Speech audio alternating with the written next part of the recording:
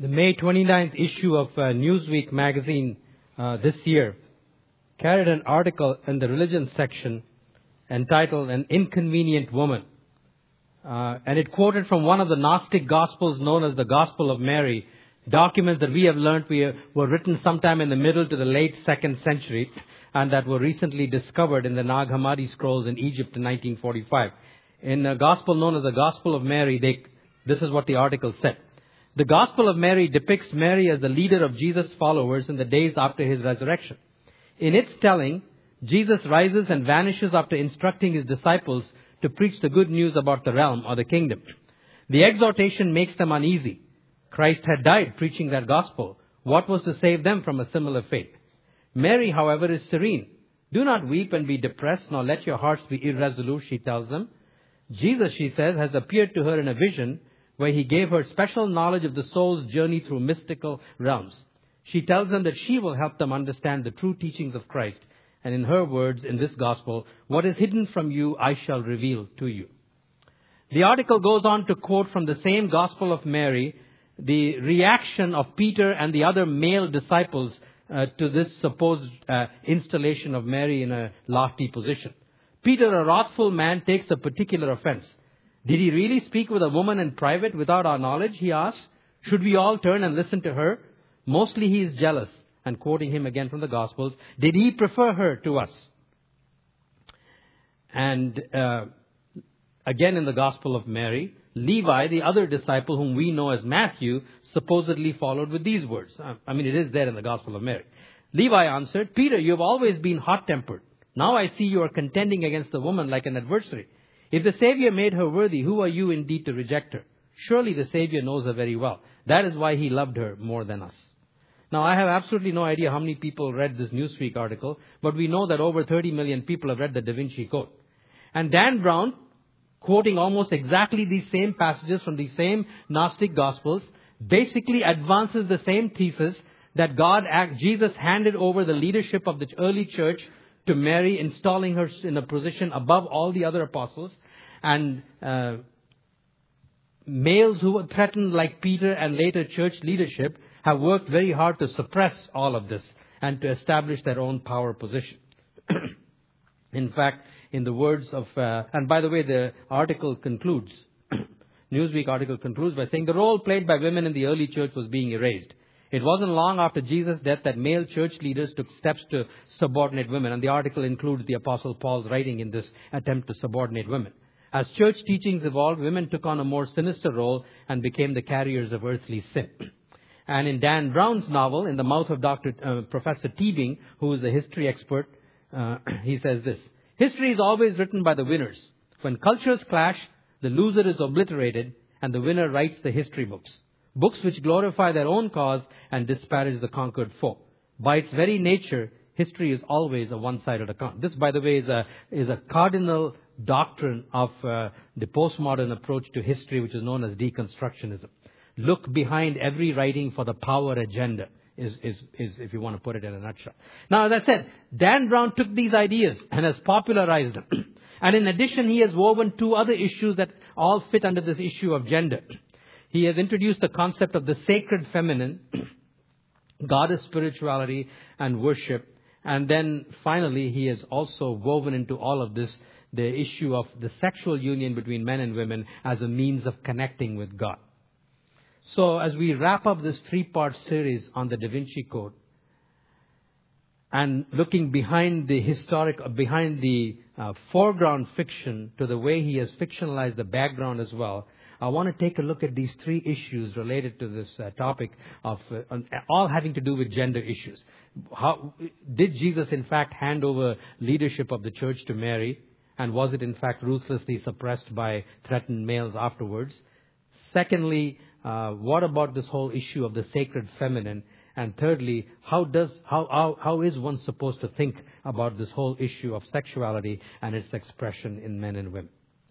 Let me begin with the gender issue. By the way, before I do that, I want to quickly dismiss this one point about history being written by the winners, because it is a red herring to our own cause.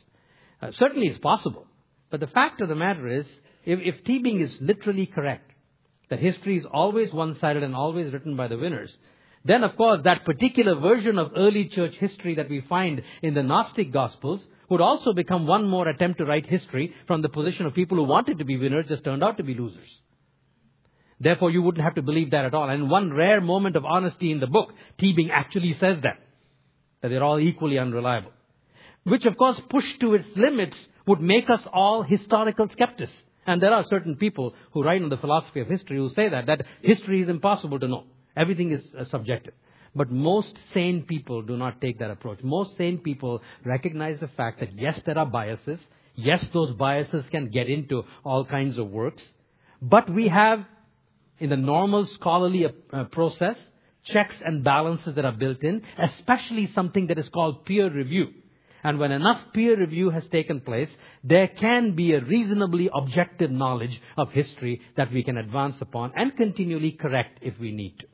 So I'm going to assume that you and I are mostly sane people when it comes to the issue of history, and so we will have nothing more to do with this business of history being written by winners and losers, and set that aside. Okay, let's get on with the issue of, first of all, this matter of Jesus handing over leadership of the church to Mary.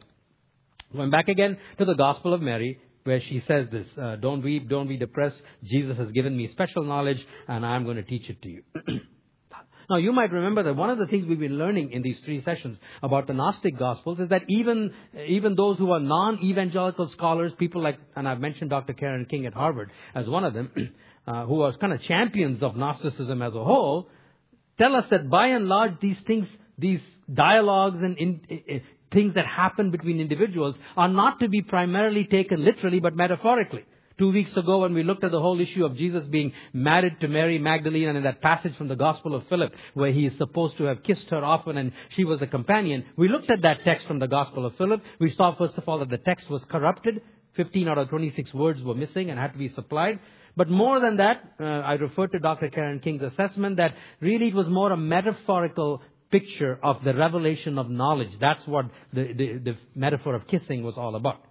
Well, if that is true, and I think a good case can be made for that, then we need to interpret this as well. And this is where Dr. Karen King is not consistent with her own philosophy. Because really this has nothing to do with male-female issues of leadership at all. Rather, it is a metaphorical description, most likely, of a battle that was going on in the 2nd century and went on right up until the 4th century between 2 modes of revelation. Which one was genuine revelation? That which was embodied in Matthew, Mark, Luke, and John, and we learned last week that by the end of the 1st century, these had already been recognized, written and collated and recognized to be the core testimony to Jesus. Was that one source of revelation, or was it the secret knowledge that the Gnostics claim came directly? And you need to know that this wasn't just a small little twist on Christianity. If you read what the Gnostics taught, let me give you one example. The heart of our faith is the gospel, is the crucifixion and the resurrection after that. Well, in the Gnostic Gospels, there are 2 Jesuses on the cross. There's one who's on the cross who's dying, who's actually the physical body. And then there's the spiritual Jesus who's actually hovering over the cross and laughing. And the spiritual Jesus is telling these people in the Gnostic Gospels that I am the real one and I'm already in you. So this isn't just a little twist on the gospel. This is a heretical doctrine. And so there was a battle going on, and the early church fathers wrote against this. And so here, in this particular debate or dialogue between Mary and Levi and Matthew, if we follow their own edicts and interpret this metaphorically, it is a very metaphorical, pictorial representation of this battle that was taking place between 2 sources of knowledge in the early church. It had absolutely nothing to do with male versus female in leadership roles. So that's the first thing we need to remember. And by the way, if we need more proof, it comes right from within the Gnostic Gospels itself. For in the Gospel of Thomas, we find these words. Simon Peter said to them, "Let Mary leave us, for women are not worthy of life." Jesus said, "I myself shall lead her in order to make her male, so that she too may become a living spirit, resembling you males. For every woman who will make herself male will enter the kingdom of heaven." Now, you got to admit that is hardly a ringing endorsement of the feminine. This is from the Gnostic Gospels themselves. Again, therefore, it makes a lot more sense to take it the way Karen King says it needs to be, that these need to be interpreted metaphorically as battles between 2 sources of revelation. So it wasn't the winners that won out, men versus women. It just happened to be the fact that God took care of the fact that His truth was the one that was preserved in the creeds and all those other statements. A second strand in the argument that leadership was given over to Mary Magdalene came from this phrase that you will often find in the writers of especially radical feminism, that Mary Magdalene was referred to as the apostle of the apostles. And in which case, therefore, she was not just among the apostles, she was actually the apostle of the apostles, and therefore the one that Jesus established as the leader. Well, the problem is, it is actually a phrase that is found in the writings of the early 3rd century church father named Hippolytus. And Hippolytus' phrase he actually used was apostle to the apostles, not apostle of the apostles. And the context in which he used it tells us there are two things we need to keep in mind. The context was Resurrection Day. And as we know from the Gospels, the first persons among the followers of Jesus to realize that the tomb was empty at least were women. They were all women. And it was these women that went and told the men. And the more common use of the word apostle in that time was not this particular designation of these people who were eyewitnesses to the resurrection, but the most common word simply meant those who were sent. So that if we send somebody, and we often send people from this church to the uttermost corners of the earth, they are in this sense of the word, the more common sense of the word, apostles are sent ones. And therefore, if you look at Hippolytus' phrase in its context, he is referring to the fact that Jesus sent the women to go and declare to the men what is the heart of the gospel. This Jesus whom you crucified, God has raised up from the dead and made him Lord and Christ.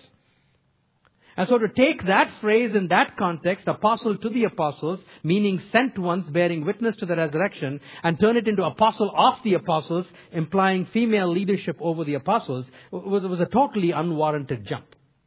What it does emphasize, though, is that men and women equally appointed and commissioned by Jesus Christ to be witnesses to the core truth of the gospel. Christ crucified, Christ raised, Christ Lord. A third strand in Da Vinci's argument about female leadership has to do with Leonardo da Vinci's painting, The Last Supper.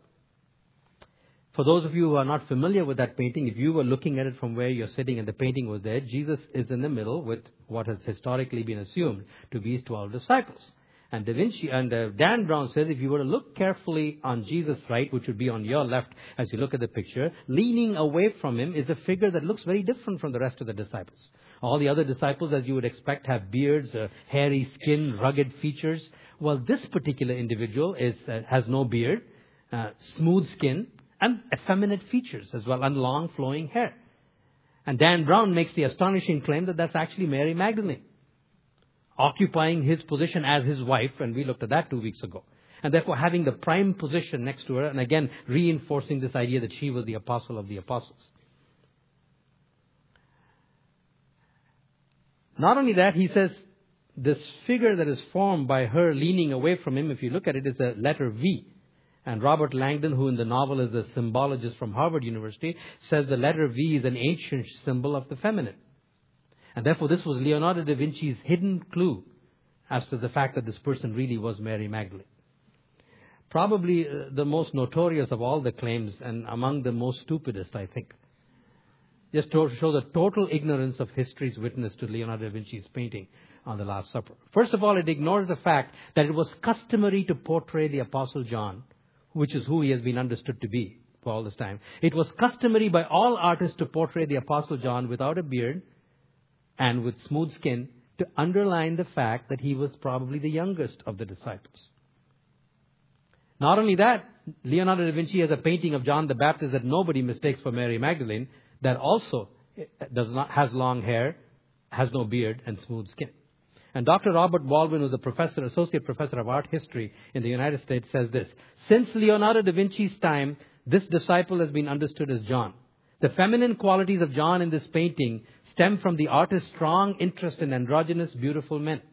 This interest in the feminized ideals of male beauty was also common in other Italian Renaissance artists at this time. So any one of these three major strands that Dan Brown weaves together to suggest to us that Mary Magdalene had been given the position of prime leadership in the church, and a truth that was suppressed by threatened males afterward. There are a whole lot of other things that were wrong, and we'll come to that in a minute. But certainly this has no basis in history at all, whether it is from that phrase, apostle of the apostles, whether it's from the quotations from the Gnostic Gospels about Mary having claimed secret wisdom, or whether it is from Da Vinci's painting of supposedly having Magdalene next to him. So much for that first strand. Now, in the book, after Robert Langdon points this out to this totally ignorant but fascinated Sophie who's learning all these things for the first time, he says of Da Vinci's painting, it is an awesome tribute to the sacred feminine. So let me move to that second issue, the issue of the sacred feminine. On page 238 in the novel, Langdon says this to Sophie. The power of the female and her ability to produce life was once very sacred, but it posed a threat to the rise of the predominantly male church, and so the sacred feminine was demonized and called unclean. It was man, not God, who created the concept of original sin, whereby Eve tasted of the apple and caused the downfall of the human race. Woman, once the sacred giver of life, was now the enemy. And Dr. Teabing later on says to Sophie, Mary Magdalene was a holy vessel. She was the chalice that bore the royal bloodline of Jesus, and we've already taken care of that problem. But this is the one I want to focus on. She was the womb that bore the lineage and the vine from which the sacred fruit sprang forth. Two passages that perhaps most clearly talk about the sacred feminine. What do we make of this? Well, there's one very simple and easy way to dismiss this nonsense that the power of the female and her ability to produce life makes her sacred. The fact of the matter is the woman has no power to produce anything apart from men. And men have no power to produce anything apart from women. So if they are equally helpless when it comes to producing life apart from the other, what logic says that one of their powers has to make them sacred? Either make them both sacred or make them neither sacred. And the scriptures come a lot closer to that. And so that's the easiest way to deal with this stuff. This is what they call in the Latin a non sequitur. It doesn't follow from this statement that because women are able to bear children that they are sacred. Because they can't do it without men, men can't do it without them. So let's go and take a look at what the scripture says. In what sense do we understand men and women? Now certainly some religions have made goddess spirituality and the worship of feminine gods is rampant in many, many cultures. But Christianity and Judaism knows absolutely nothing of it, which is what Dan Brown claims. Brown claims that this is a part of the essential Judeo-Christian revelation, and that's what I want to show to you is utter nonsense. Let's go back to Genesis chapter 1, where God created man and woman. It says, so God created man and woman in his own image. In the image of God he created him, male and female he created them. God blessed them and said to them, be fruitful and increase in number, fill the earth and subdue it, rule over the fish of the sea and the birds of the air, and over every living creature that moves on the ground. The theologians call this the cultural mandate. There are at least three ways in which human beings, male and female, are presented as reflecting or bearing the divine image. And in that sense, they are sacred. Not in the sense that men or women need to be worshipped or should be worshipped, but in a sense that they are created uniquely to reflect God. Let me briefly point out the three ways. First of all, it's interesting. The first thing he says, he created them in his own image, male and female. There's something about maleness and femaleness in relationship that reflects the divine image. If you read on in the creation story, you will find in the second chapter of Genesis that before God created Eve and brought him to Adam, there's a lot of things that Adam has to do. God tells Adam to name all the animals. We have no idea how many he created, how long they took. It must have taken a pretty long time because he was seeing them all for the first time in many cases. And so there's this whole process that Adam goes through in naming the creatures. But then we are given the clue as to why God made him do that. Not only it was part of his lordship over the rest of creation, you have power over what you name. You know, we name our children, and sometimes they are cursed with those names. Often they are blessed with those names. But there's hope and meaning and destiny in names. And so it was a very powerful divine act, already participating in the divine act of naming and calling. And God didn't name the names. We are told that lions are lions and tigers are tigers, I presume in the Hebrew language or whatever language Adam spoke, because Adam chose it that way. God gave them that power. And then he comes to this conclusion, but for Adam, no suitable helper was found. And helper there, as I've told you before, doesn't mean servant. It means someone perfectly suited and corresponding to them. So the part of God's purpose in this whole thing was to set him up for Eve. And then when he saw Eve, we're not surprised how he reacted. I will come to that in a minute. But he was obviously excited enough, and the part of his excitement was, and in the words in the opening says, now at last, someone so completely different from all the animal kingdom that I've seen, someone so much like me and yet different enough than me that I'm no longer alone. It is that maleness and femaleness in relationship that reflects something about God. And the reason why it does so is because the Christian concept of God is unique. God is a complex being compared to you and me. And I don't mean just because He's infinite in terms of knowledge and things like that. Even in His very being, you and I are one persons in one being. And the biblical image portrayal is that of God who is three persons in one being, which has a tremendous implication for you and me today because it gives meaning to the word God is love. Every religion says God is love. But only the Christian concept of God makes sense of it. Because for somebody to be called loving, there needs to be somebody else. Eh? How do you know so-and-so is loving if you're the only person alive in the face of the earth? How is God loving if God is the only person around? But the Bible tells us God is three persons in one being. God the Father, the Son, and the Spirit. And by the way, when the Bible speaks about Jesus as God the Son, a term that is often so confusing or offensive even to our Muslim friends because it carries with it the sexual connotations that actually don't belong at all. At least part of, not the whole, but part of the understanding of Jesus as Son and God as Father is to drive home to them the fact that God was a God in relationship within the Trinity. There was love and communication in the Godhead before anybody was created. And so one essential part of creating humanity in His image was to build and reflect that relational image. That's why He says male and female.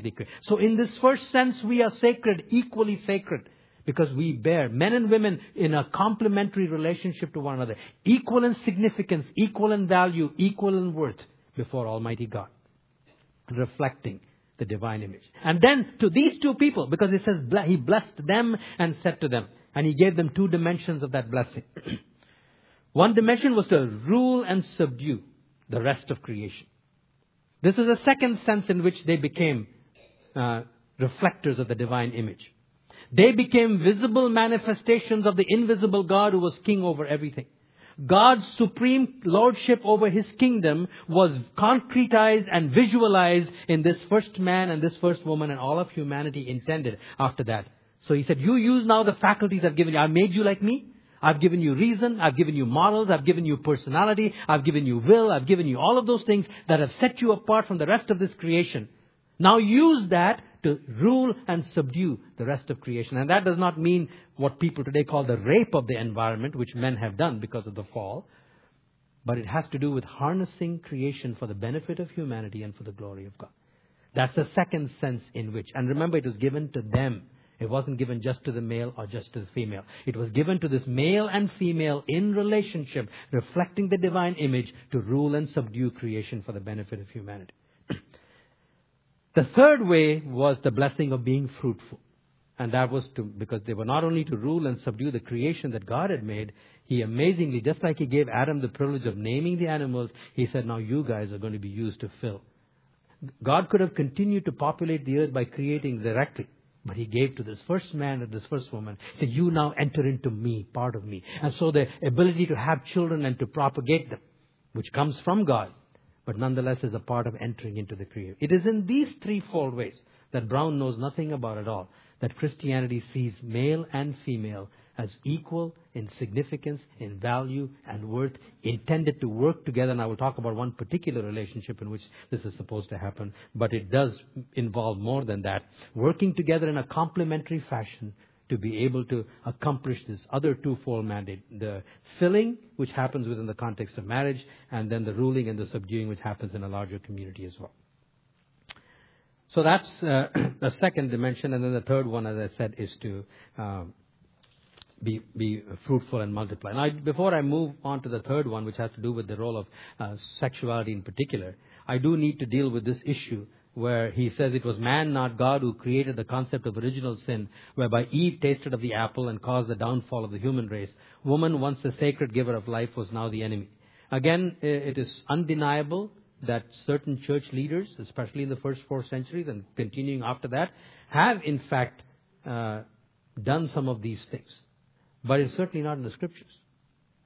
The Bible does not anywhere speak about woman as the sacred giver of life, now becoming the enemy and tainted with original sin. Let me tell you, if you read the story, first of all, the Bible says nothing about apples. So already, obviously, this is being written by someone who doesn't know the Bible at all. Yes, it was Eve who first transgressed God's commandments. But what Dan Brown either omits or knows nothing about is that in the very next verse, she gives it to Adam and he eats it too. But here's the significant thing. If you go on and read in a few verses later, when God comes after them, he doesn't go after Eve. It's Adam. His first question is, Adam, where are you?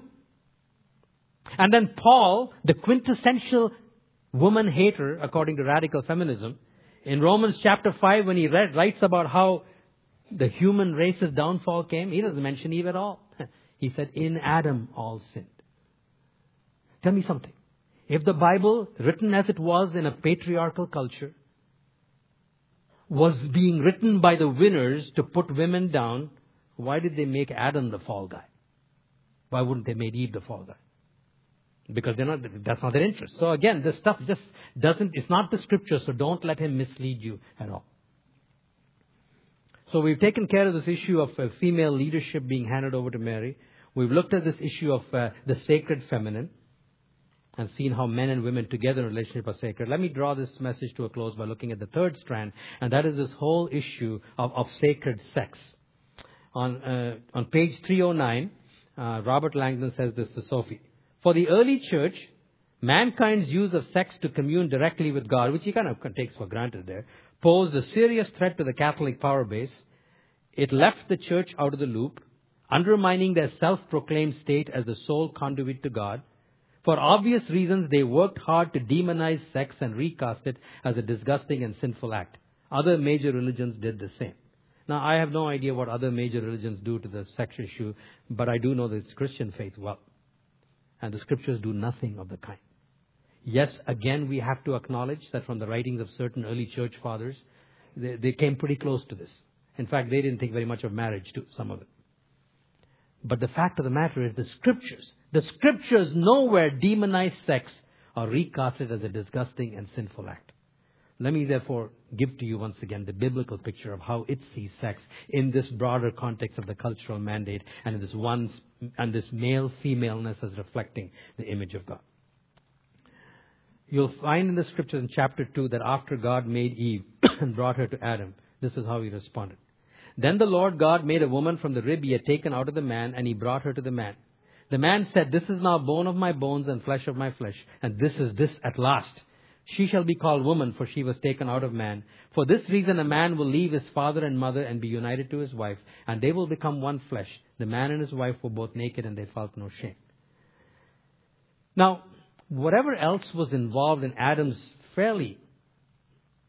maybe more than fairly excited response, and certainly some of it must have been the huge contrast between Eve and the rest of the animal kingdom.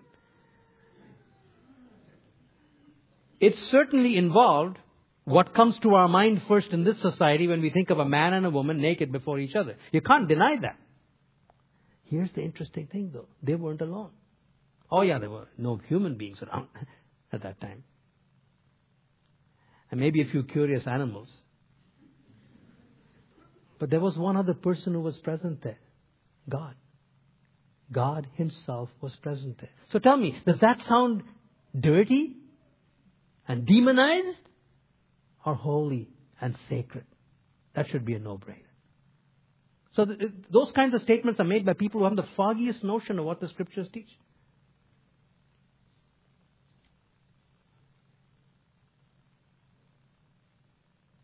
So whatever church leaders did later on, and some of them did, the scriptures never portray sex as dirty and disgusting and something to be demonized. Quite the opposite. But precisely because it is divine, because it helps us to procreate. Precisely because it is divine, it is powerful. It is probably the most powerful urge that human beings experience.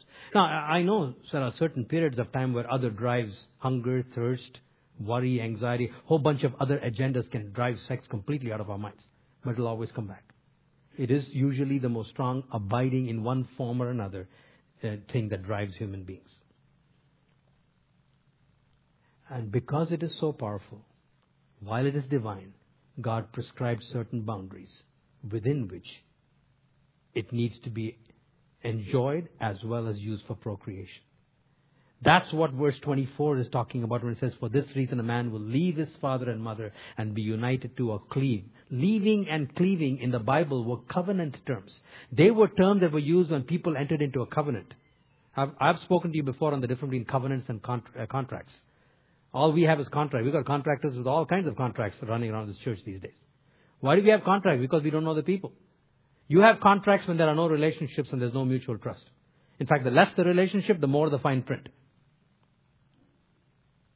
But covenants were not based on, they were based on the opposite. Covenants were based on committed relationships. They involved a commitment set in the context of loyalty permanently. They were gracious, unconditional, and everlasting, if you look at the God's covenants. And marriage was intended by God to be that kind of a relationship. Not a contract with prenuptial agreements and all that kind of stuff. That's what happens today because they don't trust each other. It's not based on love. It's based on lust. It's based on what you're going to get, not what you're going to give. But Christian marriage has always been, from the very beginning, a covenant relationship. And that's why couples make vows or should make vows in public. Because those vows are not just nice wishes on a nice day when everything is making you feel good. They're actually for the days when you don't feel good about your marriage. They are the terms of a binding covenant before Almighty God that are to be rooted in a lifelong loyalty marked by grace and unconditional and permanent commitment to the other person. It is only in that context that this unbelievably powerful and sacred thing called sex can meet its real fulfillment, both in terms of pleasure as well as in terms of procreation. Because the children that you procreate need that kind of a relationship in which to flourish and come to their full potential so they can become men and women made in the image of God. You see, this union between man and woman involves far more than the physical relationship. When it talks about they will become one flesh. And when the one flesh is linked to nakedness, we almost always think only of sex. That's the kind of society we live in. But the one flesh union represented the union of two whole people. Nakedness without shame is a picture of vulnerability without any risk. It's a total knowledge of two people completely. At the level of intellect, at the level of emotion, at the level of spirit above all. And as I've said to you before, the sexual intimacy is an expression of an intimacy that we share in the other areas. And if you don't have intimacy in the other areas, you can't make love. That's why making love is a euphemism that is thoroughly unbiblical. You can't make it. You can only express it if it's there in the other dimensions of your life. You see, it kind of works this way. I want to put it in the form of a picture. This is how it works for me. If it helps you, good. If not, come up with your own picture. But the idea is what the Bible says. We're talking about sexual intimacy. Sexual intimacy is an expression of growing intimacy between two persons, which requires vulnerability. And vulnerability is risky in a fallen world, and therefore it requires trust. And trust requires a long-term commitment. That's why sexual intimacy and long-term commitment are always tied together in this thing called marriage. Outside of this structure, it will never accomplish the purposes that God intended for it. So this issue of purity outside of marriage and faithfulness inside is not something that has been cooked up by a prudish God or someone who has demonized sex. This is how our designer intended it to work. Wrench it outside of this relational context and this lifelong commitment, and it is always going to go wrong and become destructive. By the way, once you understand this, you can see what nonsense all his comments about sacred sex is all about sex as a means of communing with God. He writes in his book about this ritual known as hieros gamos. And if you read what some of the critics have written about it, he paints this picture of this kind of thing that appeals to the modern mindset, but completely omits all of the horrible things that accompany it in the many cultures that practice those kind of, including cannibalism and rape and all those things as well. Well, that's exactly to be expected when you wrench it out of the context that God put it in. So as I said, doesn't matter what the church leaders have done, God intended sex to be something that is pure, something that is good, something that is holy, but because it is powerful, He clearly established the boundaries and gave us guidelines within which it will be powerful and enjoyable rather than destructive. Let me close this series with getting back to Brown's real agenda, which is where we started. Teabing says to Sophie and Robert Langdon near the end, yes, the clergy in Rome are blessed with a potent faith. And because of this, their beliefs can weather any storm, including documents that contradict everything they hold dear. But what about those who are not blessed with absolute certainty, meaning ordinary people like you and I am?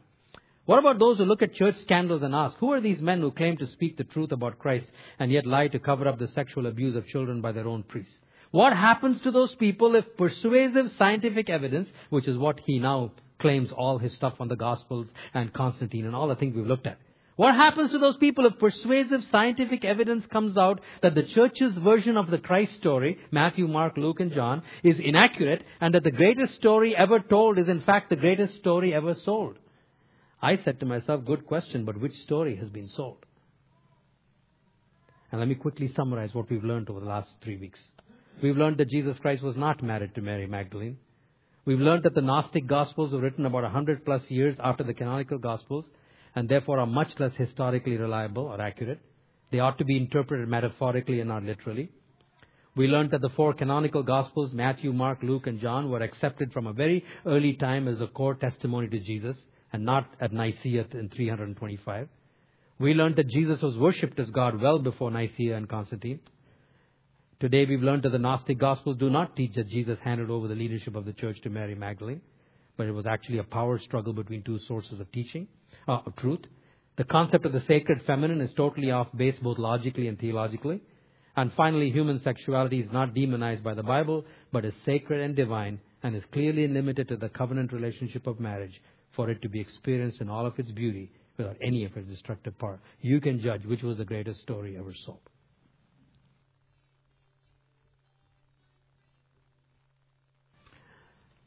We've been talking about gender today and some of the false claims related to those issues. But if there's any part of Brown's novel that comes close to the truth, it's in that area. Because it is an undeniable fact that through the history of the church, male leadership in the church and in the home has failed to distinguish themselves by following Christ. Some of the quotes from some of these same early church fathers that I respect for other areas make me cringe because I love the women in my life and in this church. So I want to share this blessing today just for the women in this congregation. So if you will all stand up, please. Doesn't matter what your age is, if you stand up. And I'll have the men simply join me in your mind and heart as I bless you. And I want to bless you with 2 gifts. First one may not look like a gift, but it is. And that is to provide you an opportunity to forgive. Because you need to forgive not because the people who have hurt you need it. You need it to be free. And then secondly, I want to bless you positively. So I want to stand here today on behalf of men in your life in various ways who may have hurt you, disenfranchised you, marginalized you, minimized you, discounted you, held you back in any way, shape or form. For those of you who have had fathers who have not loved you, nourished you, supported you, and not blessed you. Fathers who may have abused you verbally, physically, emotionally. I stand in their stead and ask you to forgive me on their behalf. For those of you who are married and who have or had husbands who have done the same, who have discounted you, neglected you, diminished you, who have treated you as if you didn't count, who have hurt you. As a husband, I want to stand in their place and ask you to forgive me for them. For those of you women who have had male bosses at work who have diminished you, who have subjected you to sexual harassment and innuendos, you have been subject to having to see pornography displayed in the offices, and each time you have felt defiled. For all of you who have had experiences that way at the hands of human bosses, I ask you to forgive me in their place. For the kind of addiction to pornography and the visual dimensions of sex that have demeaned women. And then lastly, the one that I can most closely do with even more feeling, not that I don't feel the others, is for all of you who have been mistreated in local churches by church leadership, who have been marginalized, whose gifts have not been recognized, who have been held back, not been encouraged or motivated or liberated. I stand as a church leader before you and ask you to forgive us. I'm going to be quiet for a minute and to let you give you space to let these things go.